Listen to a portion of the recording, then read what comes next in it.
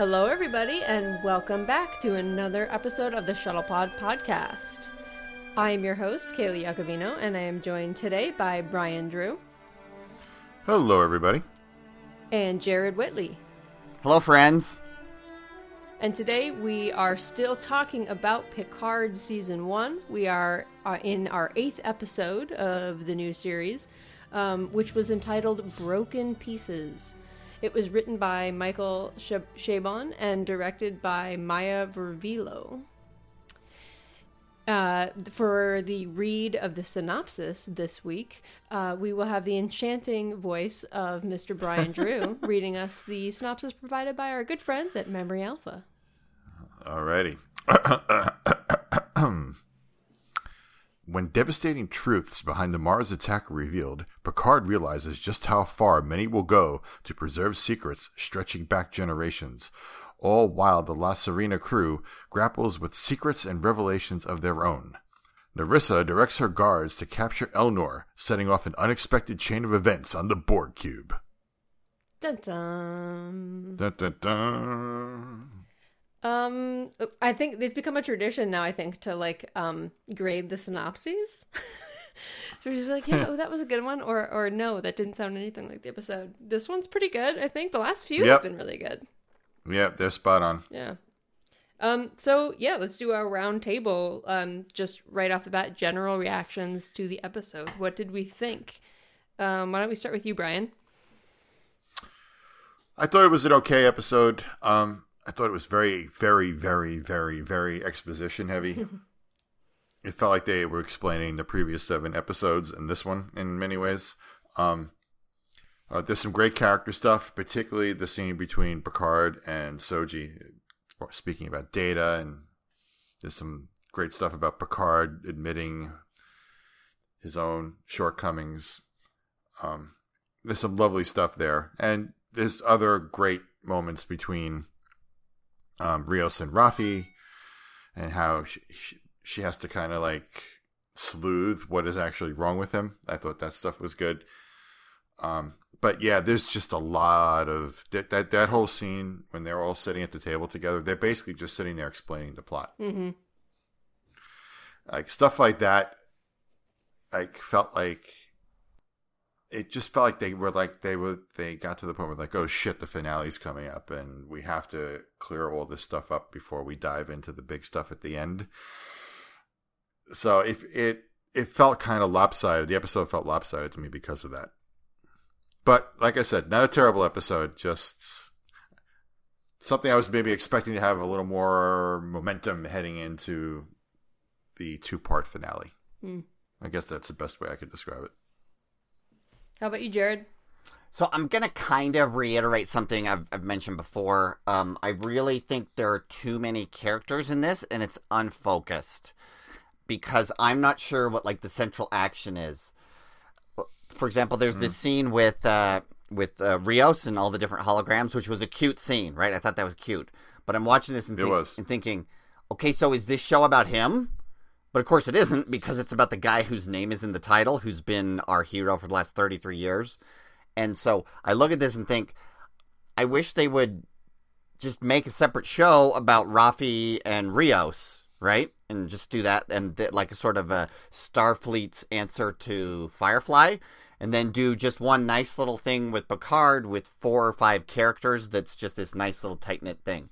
See, because you can have a big... expansive supporting cast, but if you have to develop that, right? I mean, like Deep Space Nine had a huge supporting cast after 7 years. They want to do it after 7 episodes. And so the one thing that keeps kind of grinding my gears is I wish they would combine the Agnes character and the Soji character into just one, right? Because I like either of them, but I feel like there's not enough material for 2 characters who are kind of similar, I feel. So I don't know. It feels kind of pointless at this point to be making that kind of observation, but I just feel like these episodes are too crowded. And it makes it hard for me to focus on it. Sure. Well, and I mean, talking about crowded episodes, this was certainly the episode with the most stuff Yes. by Yeah. far. Oh yeah, yeah. So it underscored that particular problem if you feel it's a problem, which I do. Sure. I'll go have the opposite point of view a little bit with you there. I actually really liked the Rafi and Rio stuff, and I find myself more complaining when there's all these characters and there's nothing for them to do. I thought it was cool that we got a little bit of dive into both of those characters. It made Rios finally whole for me. We've been waiting for some reveal related to him, and we got that. Watching Rafi, just as you said, Brian, watching her sleuth through his psyche using the holograms was so cool. I thought it was awesome. That was fun. Yeah. I will say I actually really loved this episode. I'm gonna have a totally third view from both of you. Yeah, that's good. And honestly, when I was watching it, I could see all of the issues that you guys are bringing up, particularly you, Brian, when you said like there's so much expository dialogue of just like, let's sit down and let's recap this for the audience. And my brain, my like logical brain was like, narratively, like this is an issue, but I didn't care because I was so into the episode. I loved the hologram stuff. I loved the scene that you mentioned as well with Soji and Picard talking about Data. Yep. I loved the stuff with Rios, learning about that, seeing all the connections. And I like that they called back to this all the stuff that happened earlier in the season so that it felt like those moments, the things that we've learned, haven't gone to waste. They all had some role to play. And even something in my brain was saying, isn't it convenient that all of these things are so, like they ended up with the one captain in the world who's ever seen this other synth that looks just like Soji before. That's convenient. But I didn't care. Yeah. Because I knew that it was like a literary problem, right? But my brain was like suspended that disbelief. I had no problem suspending that disbelief. And so I was really into it. And by the end of, and I get it too, a lot of people don't like that like mystery box thing where it's like, it's this big question and all and what's going to happen next and just keep you guessing and keep throwing twists and stuff. And I get tired of that as well, but it just worked for me this time. So I loved this episode. It was one of my favorite ones. Really? Of the whole, you would use the word season. love. I would use the word loved. But at the same time, like I'm saying, I totally understand why someone wouldn't. It just somehow, something about it just clicked with me. So, Fair enough. Maybe I was in a really good mood when I watched it. I had a really good cocktail that evening. I don't know, but I loved it. All right. Nothing wrong with that.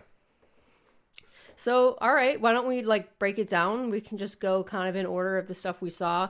Again, a lot happened. So maybe we'll try not to not to dwell too long on some of the stuff. We'll have to go through it kind of quickly. Yeah. But it makes sense to start on the grief world, which is where the episode opens, and what I like to call the glowing carousel of doom.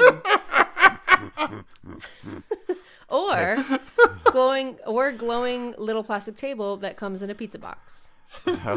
So my reaction to it was, hey, I thought I was watching Star Trek, not American Horror Story. Oh my god, yeah, watching them like rip their faces off. I'm like, oh, it's American Horror Story Coven. Yeah. Yeah, it was pretty grim. Yeah.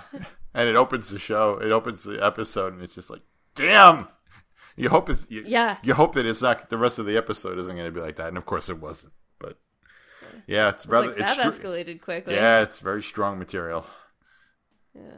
Yeah. I didn't really need the ripping the face off thing, but they really want to drive the point home that these visions are powerful. So to me, when I saw that, I'm thinking, okay, one of my first thoughts was like, the visions weren't very coherent, right? There were flashes of horrible things, and presumably they got more text out of it than we did because we didn't want to rip our faces off after seeing it. But to me, it almost felt like, okay, wow, if these visions are that powerful, so we already know that after seeing them, it was able to turn Jurati into someone who would kill her mentor and lover and this person she holds in such high regard. Like, she murdered him after she saw those. So they're powerful enough to change a person, like almost like a brainwashing thing, or like it like rewires you somehow. Yeah. So I'm thinking, like, if that's happening to Jurati, what if the Zhat Vash are their whole, because this scene was supposed to tell us, right? Oh, this is the answer to why the Zhat Vash hate synthetics so much. It's because there's this vision foretelling this galaxy scale apocalypse that happened 200,000 years ago, and that's going to be caused by synths, and that's going to happen again. But what if it's just that these visions are screwing them up in the head so much that they're all just sort of crazy from the visions, and they're sort of like brainwashed from them, or brain damaged from them, or something like that. Like that this isn't like a warning. This is just messing them up. Like just a weird cult mentality, and that's all it is. Yeah, like they don't have a logical reason to feel this way. Because they're trying to apply some logic to it. Like, oh, it's because it's this. But what? I don't know. Plus, I guess I'm not one for prophecy anyway, so I wouldn't be convinced. But I don't know. Am I reading too much into it? No, I don't think so. I would kind of like it if this series ended being like, this is what, almost more of like a warning about cults or something like that. Like, don't allow yourself to be brainwashed by glowing pizza tables. It doesn't feel like that's what it's going to be, but that would be cool. Glowing pizza tables, huh? Yeah, watch out for them. You see one in a dark alley, kids, turn away. It's important now, a message now as it ever was. Ooh, and I have to say, because I'm the volcanologist in the room, did anyone else see that lava lake? Oh, yeah, that was really cool. When they flashed images and stuff, one of the images they flashed was a lava lake, and I saw it flash by and went, go back, I think I know where that is. And I do know where that is. Yeah.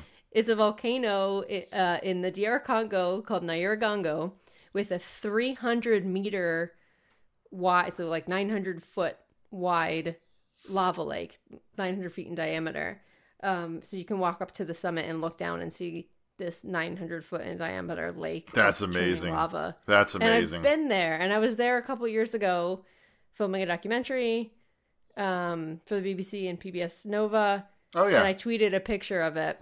I tweeted the picture from my TV on that shot, and then a picture of it that I took when I was there. I was so excited. That was a cool show. Thanks. So anyway, that's my fun nugget of that's my Easter egg for the evening. Very cool. The lava lake. Do you want to talk a little bit more about the specific images, or do we want to just leave that be? Because a lot of those images that we were seeing resemble images we saw on Discovery. Yeah. Now, they could just be using stock images because things are going by fast. There's like a synthetic, like an android or robot or something that looks a lot like Arium. Yeah.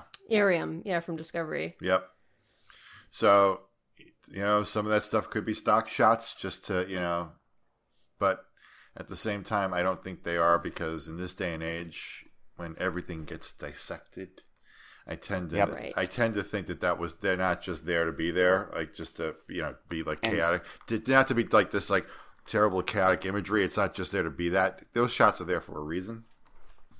They know people are going to freeze frame this. Yeah, they know. Well, yeah, they know it's going to be dissected. That's what I'm saying. So it's like, I know. So is there going to be this connection to the AI stuff in Discovery? I hope not. Also, we live in a world where every studio executive wants to have a cinematic universe.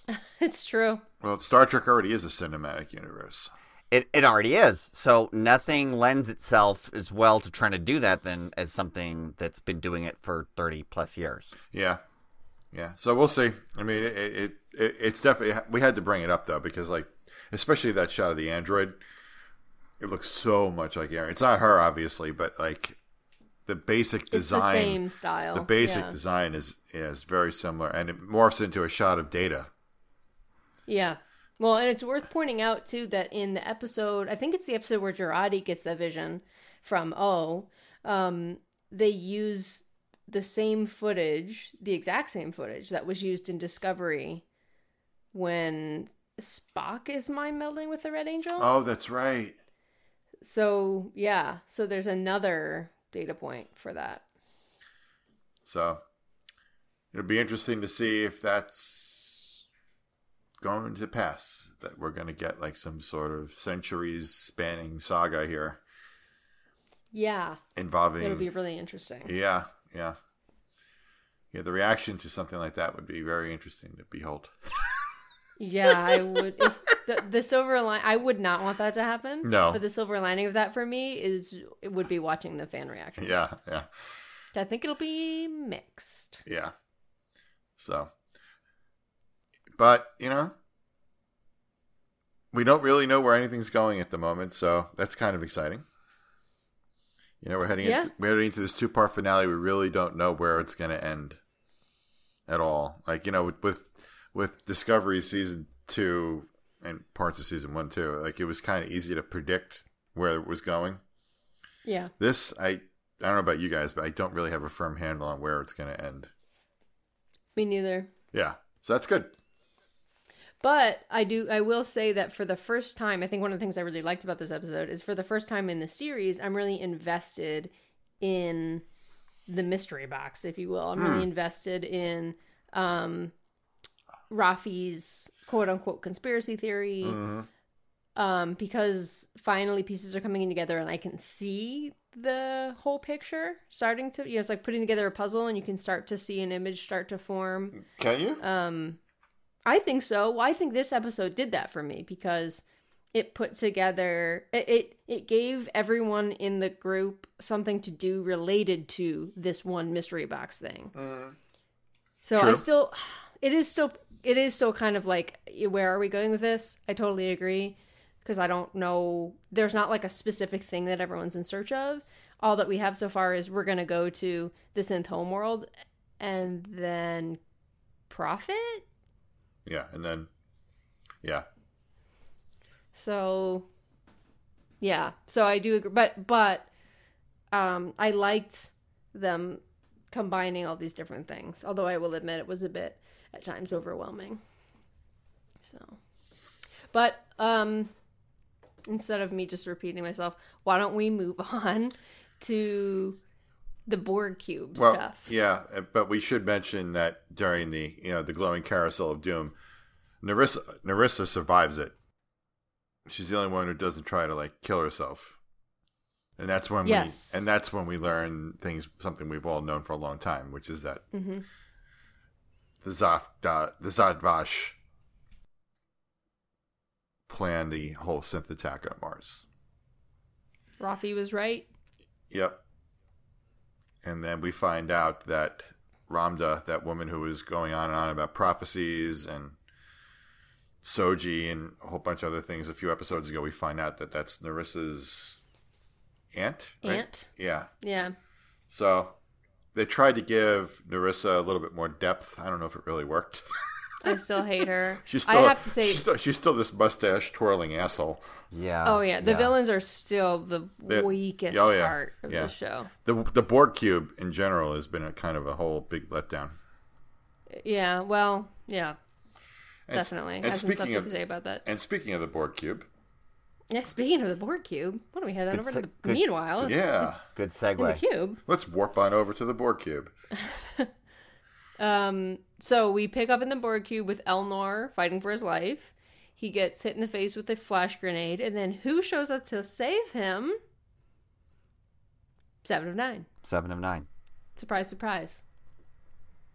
I think everyone knew she was coming, right? Yeah, I think so. Surprise? 'Cause wasn't it in the next week on Star Trek Picard?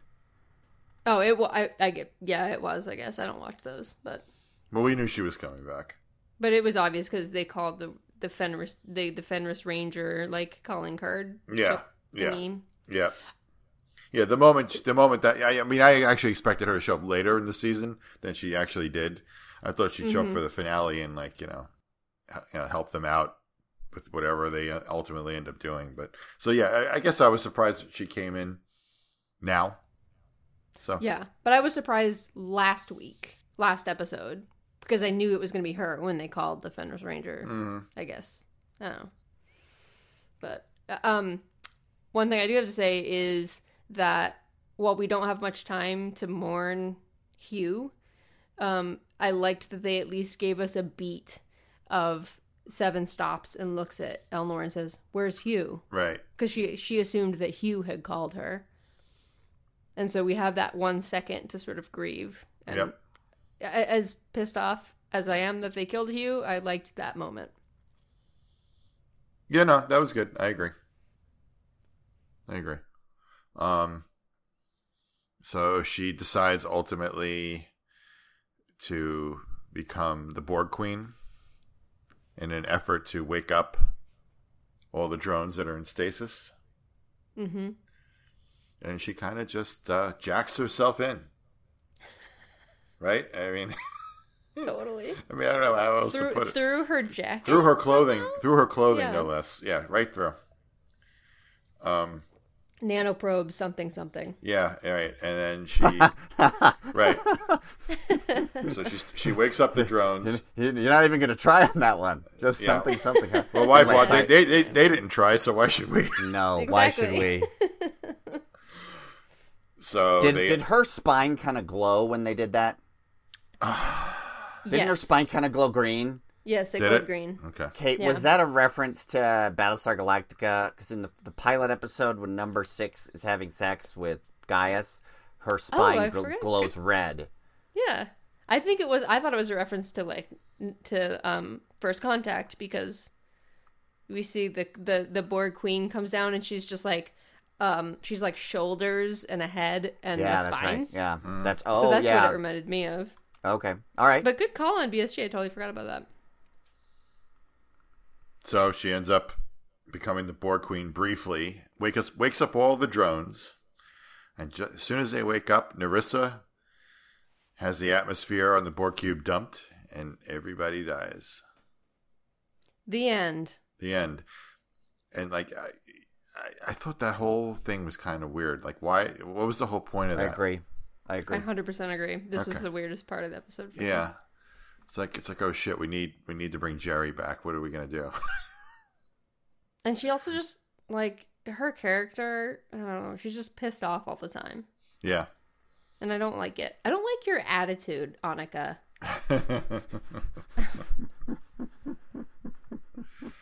So that'll be. But it was she was just like, no. And it was like, okay, well, so why did we set this whole thing up and spend time waiting for them to get there?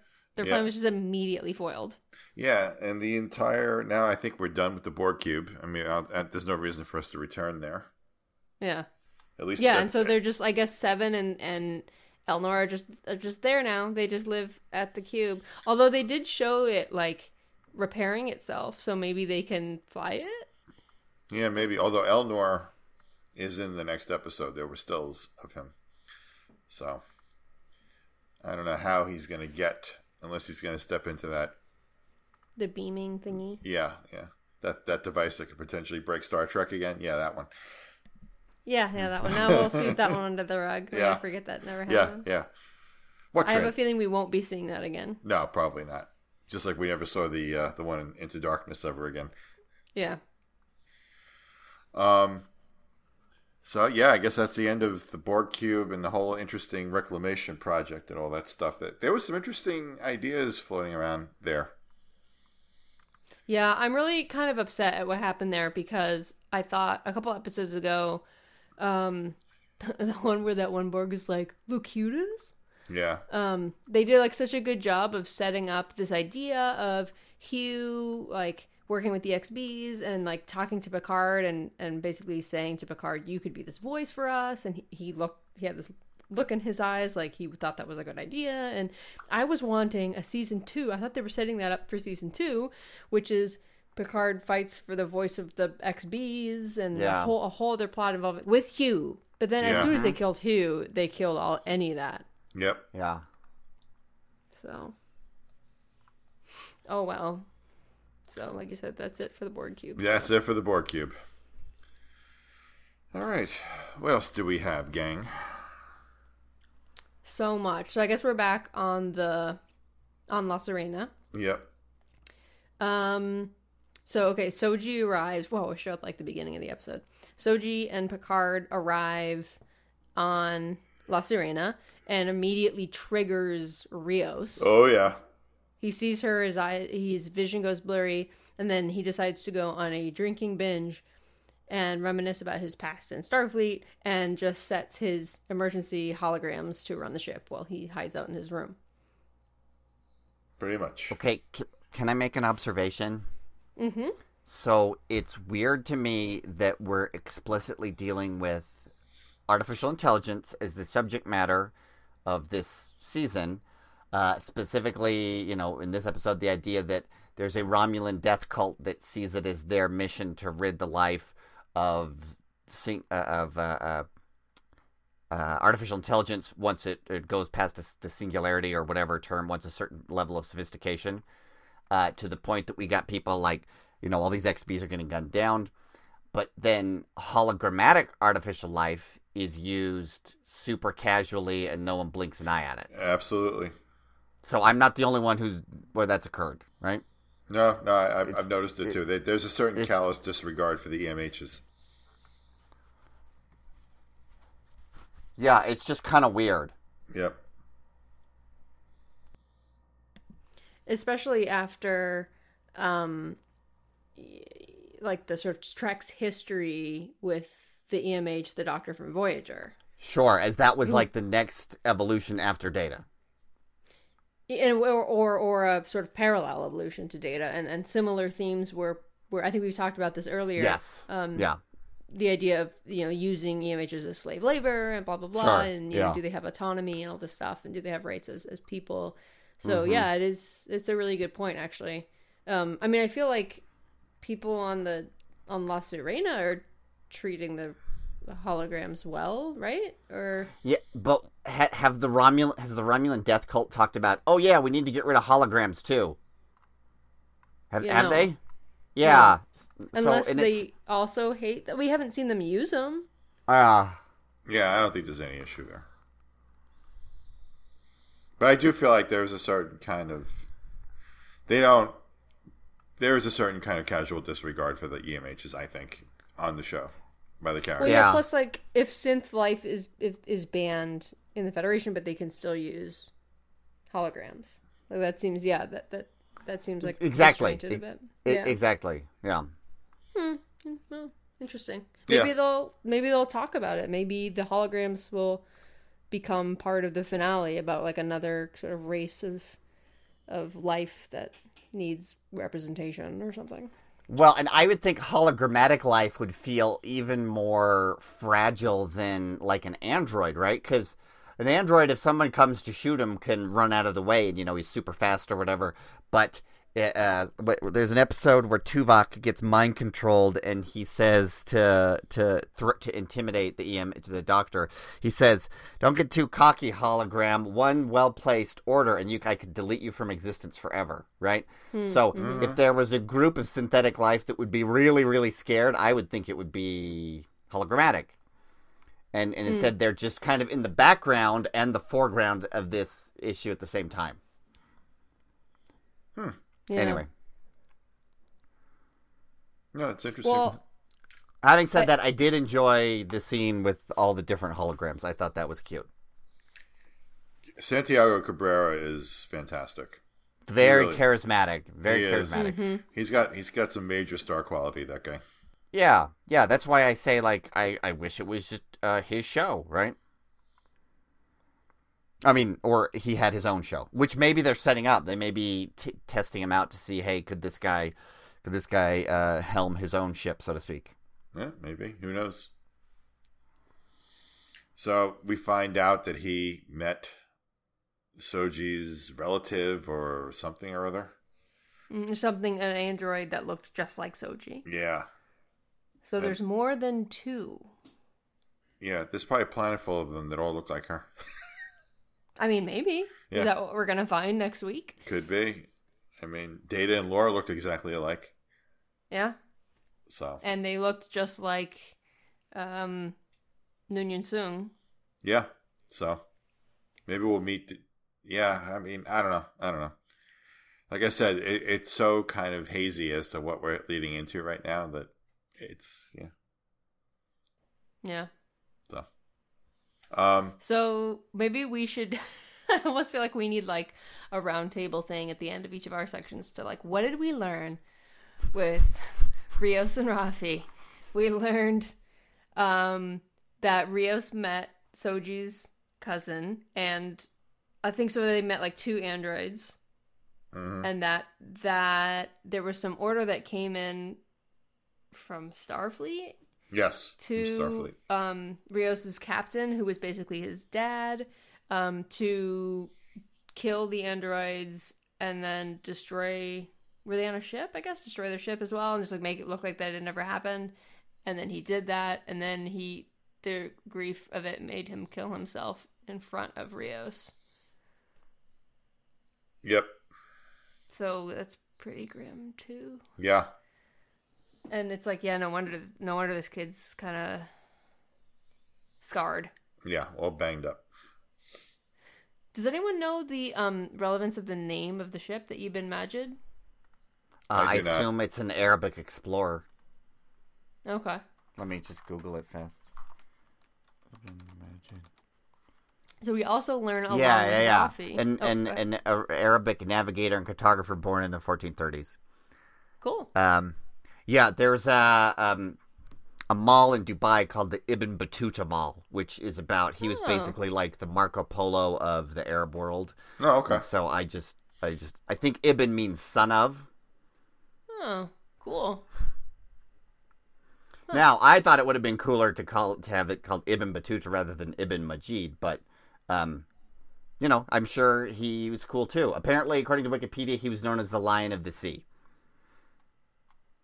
Very cool. He became famous in the West as the navigator who helped Vasco da Gama find his way from Africa to India. So, an explorer for both Western civilization and the Middle East. So, how about it? Very cool. And it carries on the nautical theme to Rios's ships. Yes. So, meanwhile, I kind of like what they did, and I realize it's a lot, but I liked it anyway. Of Rafi, when she's going to the holograms, she's not only exploring pieces of Rios' psyche to figure out what's going on with him and having us learn what's going on with him and that connection to the storyline. She's also asking them very pointed questions based on their expertise about some hunches that she has related to her, what I'm going to keep calling her conspiracy theory, even though it's not it's a real thing apparently, but this theory that she has about the attacks on Mars, and she figures out that the Conclave of 8 is this 8-star solar system, so a solar system with 8 suns in the middle, and that it's so astronomically improbable that this should exist that implies no pun intended. You just used the phrase astronomically impossible to describe astronomy. Anyway. Sorry. Yeah. No, actually, yeah. No, not even intended, like literally improbable on an astronomic level. Yes. So I didn't even realize I was making a pun, but I was. That's okay. So astronomically improbable that it's most likely that the 8 suns were brought together on purpose by some form of intelligent life. So I thought that was interesting, and I looked it up, and it turns out that we do not know of any 8-star systems in the universe. We know of 2 7-star systems. So the most we've ever discovered is 7 stars, and we only know about 2 of those systems. So I would think that any planet, and I mentioned this to you the other day, any planet that exists in a system like that would be so radioactive it would be completely uninhabitable. Yeah, inhospitable. Yeah. Yeah, I wonder if, it could have a habitable zone that's maybe just way farther out from its star than ours is. I don't know. I have no idea. I don't think even an astronomer would... Maybe they could give you a more coherent answer, but I feel like it would be theoretical. Well, and the 24th century technology that we have, we've seen for the last 30 years could terraform a section of it to be habitable, right? Yeah, Even or I if it guess, weren't like, if you're the natural. kind of society that can move 8 stars together... Yeah. maybe then you have the technology to make an inhabitable, a habitable planet. Right. There. Yeah, but then it's kind of like the same paradox as the Dyson sphere in the episode with Scotty, where it's like, if you had a civilization that could do that, it wouldn't need to do that, right? Oh, it would be yeah. so advanced, right? Yeah. Anyway. Yeah. So the question becomes, who created that system? Mm-hmm. Well, and I guess the idea is that the whole system was created as like a signpost for the glowing carousel of doom to be like, hey, there's something important here. And I kind of I kind of love that idea. Yes, because I do too.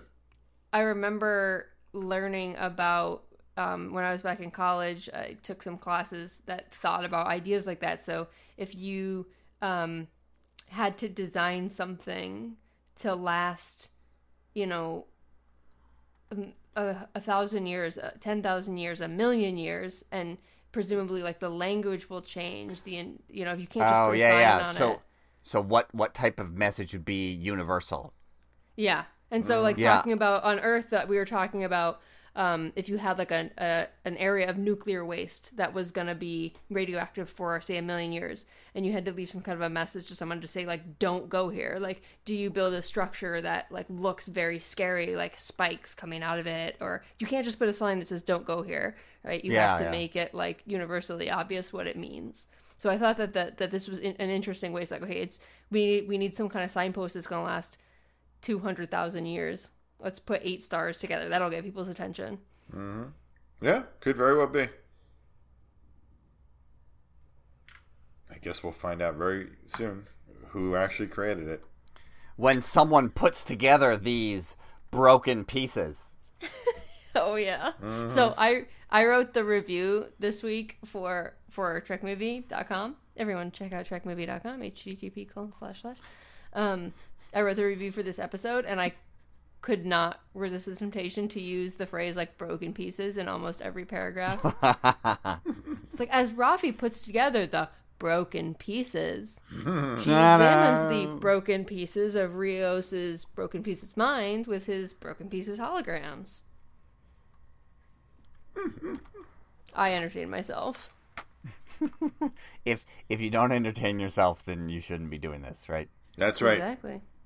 I'm in it. I'm in this for myself. I don't know about you guys. You should. Every man should learn to love himself, because it's the start of a love affair of a lifetime. Oscar Wilde. Very good, Jared. That was great. Awesome. Thank you. So, okay. Meanwhile, Jurati is having like a side quest. So, everyone knows she murdered Maddox at this point. And my reaction to that is like, they all seem kind of mad, I guess. Yeah. Sorta. Kinda. Rafi's more just like, I knew it. I'm gonna go gloat that I was right and she sucks. And Picard's just like, I'm very disappointed in you. And then he kind of gets over it. Right? Well, doesn't he? He does. It doesn't seem like they don't dwell on it all that long. They kind of feel bad for her after a while. Like when they're doing that whole explaining the plot thing at the end, she's at the table with the rest of them, just going through the, like one of the gang.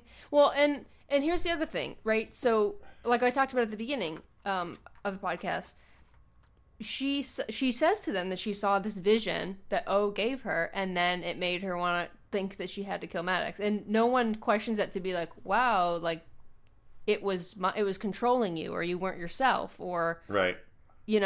Like this was using you directly. No one stops to question that and says maybe it wasn't her fault. Maybe she was being manipulated in like a mind control kind of a way. Like, to me, it was like, maybe it seems obvious that at least that's what I thought they were going to do with this. If that's not what they do with it, I'm going to be a little disappointed, because I do feel kind of bad for Jurati. Because I think it kind of wasn't her fault. Like, if this is a vision that makes people rip their own faces off. Like, let us not forget.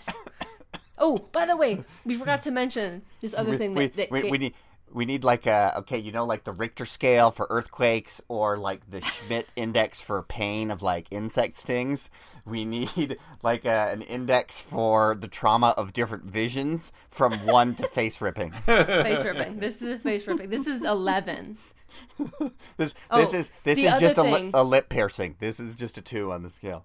The other thing that these can do, which we forgot to mention during the opening scene, is that this also, when placed into the mind of a member of the Zhat Vash, or the Tal Shiar. So Ramda was on a Tal Shiar ship that got assimilated, right? And then they all went crazy after they got assimilated. According to Narissa, the reason that the artifact exists is because Ramda was assimilated, and she quote unquote broke the Borg cube through the sheer will of her despair, or something like that. So basically, the visions in her head are so intense, they're at face ripping level, that when the Borg cube assimilated her, they like got that information, and it broke, quote unquote, broke the Borg cube. Because no one else who'd been assimilated had ever felt despair before. Not exactly. Well, not to face ripping level. All right, so all this lends to this idea that whatever is coming has to be absolutely enormous in order for this story to pay off. Like, Which is for these so visions, tiring. Right? Yeah, that's like it's another one of these Earth-ending universe-ending. Yeah, universe-ending stories, and it's like the build-up now with these visions of being so bad that people kill themselves. You're like setting up. You're conditioning the audience to expect something like transcendental to happen. Yeah, I mean, it reminds me of that one movie from the late 90s. Oh, come on, with Sam Neill and Lawrence Fishburne. Escape Point, Event Horizon. Oh yeah, okay. Sure. Yeah, where it's like this spaceship goes through a black hole and goes to hell and makes everyone go crazy. That's kind of what it reminded me of too. Mm-hmm. Yeah, because I think there might be some face ripping in that movie as well. Oh, well, there you go. So this was actually inspired by Event Horizon. Maybe, or loosely informed by would probably. No, it's a direct homage. And Battlestar Galactica. Yes, the intertextuality of Event Horizon and Number 6's backgasm. Spinegasm. That would have been the funnier term. Spinegasm. Yeah, I don't like that. I don't like that word. Okay. All right. Well, just don't rip your face off, Kayla. It's not worth it. Oh your face is worth it. It's not a face ripping level. Okay, just below it. Maybe like lip biting level. But like the point you guys bring up is a really good one, and this idea, like exactly what you said, Brian, it's making the audience think that there's gonna be something like transcendental or something coming. And I think maybe that's one of the things that got me so pumped, is because I was really in the story. I loved a lot of the things they did, and so I was like going along for the ride. And so meanwhile, as I'm going along for the ride, suspending my disbelief, my brain's like, oh my god, this is gonna be awesome, it's gonna be amazing. And like I think I'm like, I've been a little bit upset that I liked the episode. This is weird, I know, but it's because I don't know that they can live up to this. Because unless it's like the most amazing thing I've ever seen, I think I'm going to be let down, and so I'm a little worried. Well, it's been a long build-up. They really have been, and then this episode really amped it up further in terms of the sheer power of what this is going to be. So, we'll know soon. I mean, yeah, 2 more episodes. Yeah, we're right at the end. It's amazing. We were waiting so long for this show to get here, and now it's like almost over. Yeah. Went quick. 10 episodes is good, though. I like 10. It's a good number. It is, although I really do feel like this was stretched out. I mean, I think because we know it was. And so, but I think it shows. Yeah, this show feels like it should have been 5 to 7 hours. And then they all of a sudden like hit the accelerator at this episode, and I assume it's going to keep up this pace for the rest of the season. I would think so. Buckle in. I think I mentioned to you guys, I just watched this Amazon show, The Boys, about basically like if the Justice League were a-holes and people needed to take them out. And it has its strengths and its shortcomings, but it was only 8 episodes, and so I watched it over the course of 2.5 days, and it felt just right. Whereas, and the whole time I'm watching, I'm like, oh, this is the exact right up tempo that this should have, compared to, for example, Picard feeling a little stretchy. There's what we call in baseball a 7th inning stretch, which feels like it may have been going on for a little while. Yeah, it's true. Earlier on, though, for some reason, it started off a lot slower, and then it was up and down a bit with the pacing. Yeah. It's been really, that's one thing that's been really weird to me about the season, is it's been really inconsistent. I think, in style, in pacing, in literary choice. Like this episode and episode 5, which I absolutely hated, both had these elements of extreme gore, violence, that we've never seen anything come close to that in Star Trek. Yeah, all of a sudden, Khan putting a couple slugs in Chekhov's ear doesn't seem like such a big deal, does it? Yeah, or even like First Contact, where they have the like drill bit going into Picard's eye, and you just see it for a split second. Yeah, that always like gets me every time I see it, and now I'm just like, cool, someone's ripping their face off. Or shooting themselves in the head with a phaser. Yeah, well, but a Romulan disruptor. Yeah. I also feel like some of the action scenes have been kind of crammed in, like especially in the first episode, because there were like the 2 fights, one in Boston and then one at Starfleet Command. The Starfleet, the Boston one was okay, but the Starfleet Command one felt so much like, hey, we need some action or people are gonna get bored.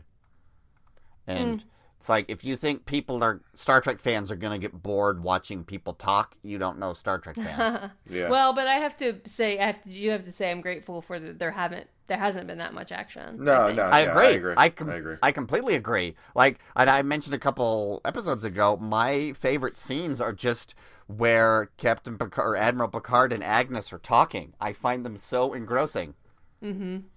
Yeah, so let's talk about a similar scene with Admiral Picard and Soji. I think we want to talk about this, right? Let's get into it. So this was like, I think this was one of my favorite moments from the entire series. What do you guys think? Oh, absolutely.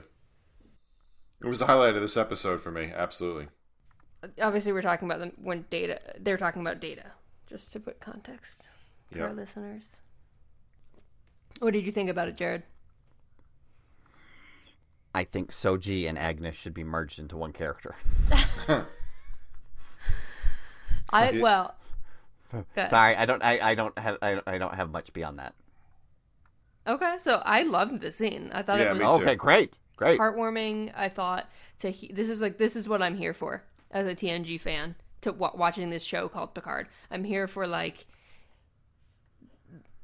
introspective, retrospective looks into Picard's history, into Data's history. Picard admits some things about himself, and it makes the present situation more believable for me because, and Brian, I think you mentioned this really early on. You're like, Picard and Data weren't friends. No. They weren't close, and so this is weird. All of a sudden, he's like mourning him and like obsessed with him in a way.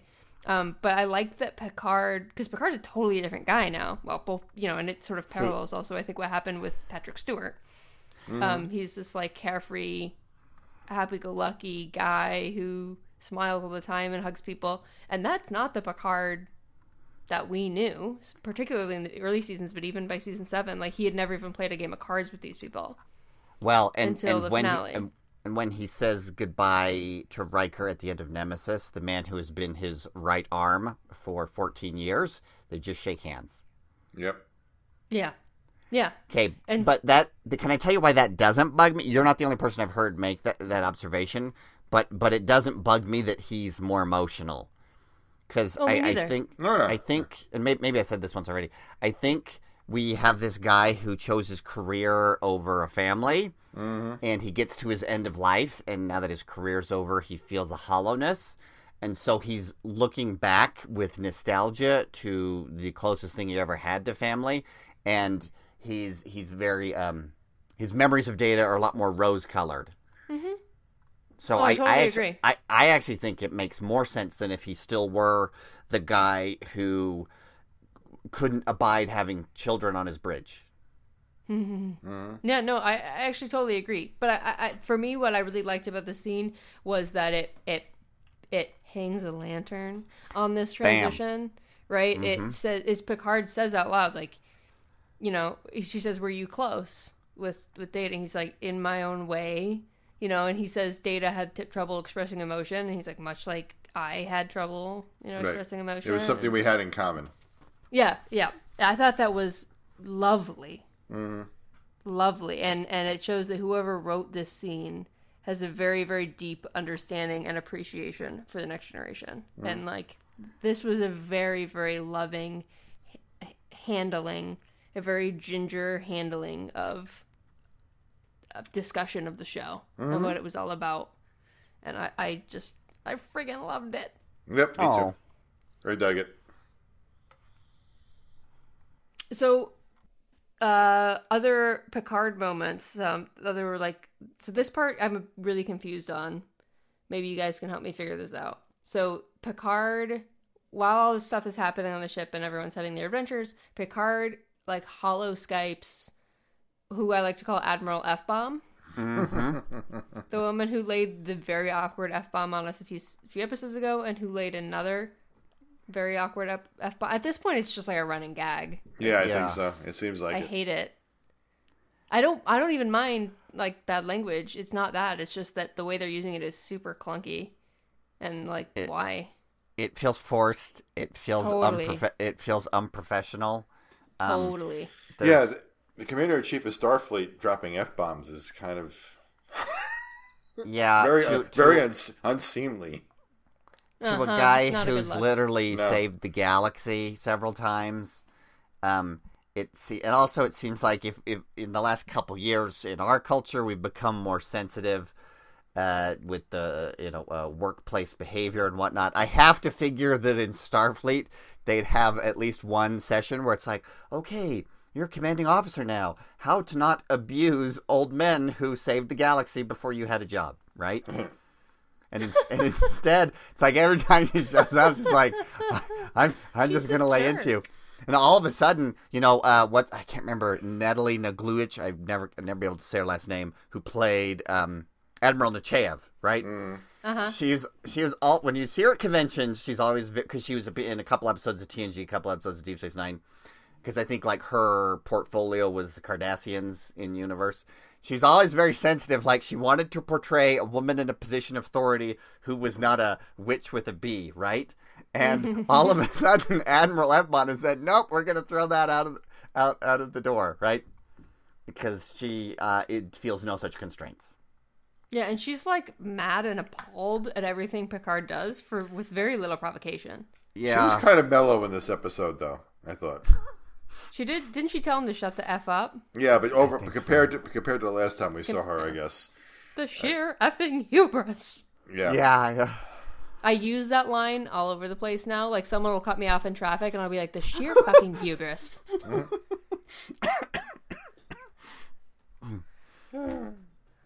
So, Admiral F-Bomb, he calls her to be like, hey, I was right. I told you so. You gotta listen to me this time. I need a squadron. They gotta meet me at Deep Space 12. Or maybe she says that. I don't know. They're like, we're heading to Deep Space 12. This chick, like, killed a guy. We're gonna turn her in. She's like, send me a squadron. We'll pick him up. Cool. And she's like, sure. Cool, right? So, first of all, I didn't understand why Picard was, like, immediately like, we have to go to Deep Space 12 and I need a squadron. Is he?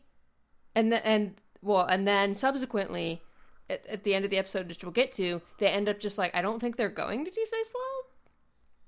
I'm very confused. No. I think they just skipped it. They totally skipped it. That was there to just name drop. Soji What? obviously took. Yeah, they're going through the transwarp conduit. They're going straight to. Yeah. So what was the whole? There was like all this talk of Deep Space 12, and then we got to get a squadron. And like, is Picard expecting the fleet of Romulan ships to be that? I guess they know that there's That's a some good question. Romulans Yeah. heading there. I think. So Maybe. I was very confused. I was like, why does he think he needs a squadron? What are they going there for? This gets back to your sort of point, Brian, is like, where are we going with this? Yeah. What's the end game here? Is there going to be a space battle? Like, this part was really frustrating to me, this whole scene. Yeah. Agreed. And then when it just doesn't pay off at the end, because they're like, just kidding, we're going to the Borg transwarp conduit. Then it was like, well, why do we, just like with the Borg cube, when they just space all the Borgs. It's like, why do we spend all this time building up to this whole plan of plugging in Seven to the thing, to the Borg cube? It's like, well, why did we spend all this time coming up with this plan for Deep Space 12 and the squadron if we're just going to abandon it? And Right. I don't think we're going to hear about it again unless the squadron's going to, I don't know. Well, yeah. Yeah. It's a good point. It's a good point. It's kind of more of like a Game of Thrones season 7 thing to do, where it's like, oh my gosh, we got so many characters, let's just kill some of them. How? Have a fire-breathing dragon eat them. It doesn't matter anymore, Yeah. right? Just this huge big thing we've been building up that people might have had theories about that. Oh, it's gone. Just turn the brightness way down and have an epic battle for 2 hours. So no one Oh, can see that's a what's going perfect on. idea. And leave a Starbucks cup around in a medieval setting that everyone will make fun of on the internet Yeah. for the next 10 years. Yeah. Oh boy. It's definitely going to be a coffee bean and tea leaf cup in Picard. Or I don't know, what's the new hotness like with coffee? Blue bottle? Blue bottle's good. Okay, it's going to be a blue bottle cup then. All I right. feel like Picard's that kind of that kind of cast. They're in a blue bottle. Yeah, so we're gonna skip Deep Space 12. We're going through the Borg transwarp conduit to go to Soji's planet, which looks a lot like Malibu. It does. You see In the pictures that we see, yes, it does. Yeah, It's like a hotel. yeah. It'll be interesting to see. I assume that's where they shot it, but who knows? I mean, it wouldn't be the worst thing in the world. Malibu's a lovely place. Very lovely. And it would, continue the Star Trek tradition of shooting extensive Within scenes 30 in minutes from Los Angeles. in Southern California. Yeah, Oh, it's 100% Southern California. yeah. No question. But that's, like I said, long time Star Trek tradition. Well, they got to earn those tax credits they got. That's right. It's true. And I don't know if you notice, if like on the picture that's the like header image for our article on Trek Movie, that's the check out 4 new photos from part 1 of the finale. There's a picture of the Malibu Hotel, and then in front of it there is another maybe sort of similar glowing carousel, maybe of death. We don't know. I did not even notice that. But it's like a ring of Fire. like pillar things. No, it's like a ring of pillar things, and then there's like a blue glowing light, and each of the pillars is glowing red. I don't know. Maybe it's like connected to the. Maybe it's a coincidence, but maybe it's connected to the carousel. Interesting. Oh yeah, I'm looking at it now. Oh yeah. I also love that that the can't new be a coincidence. You think? You think it's like maybe they can like portal, or it's like linked to that or something? Yeah, Kinda maybe. like, there's another message there. Who knows? Interesting. Anyway, I'm sorry, I didn't mean to cut you off. No. I also love that the new thing in sci-fi is to make a planet look more alien. You go to Southern California still, because obviously, and then you make some of the plants red. Yeah. Is that how you do it? Oh yeah, go look See, at the 'cause pictures. Historically, the way you showed alienness was blue, right? Especially like with food, because there's no naturally occurring blue food. And of course, sure.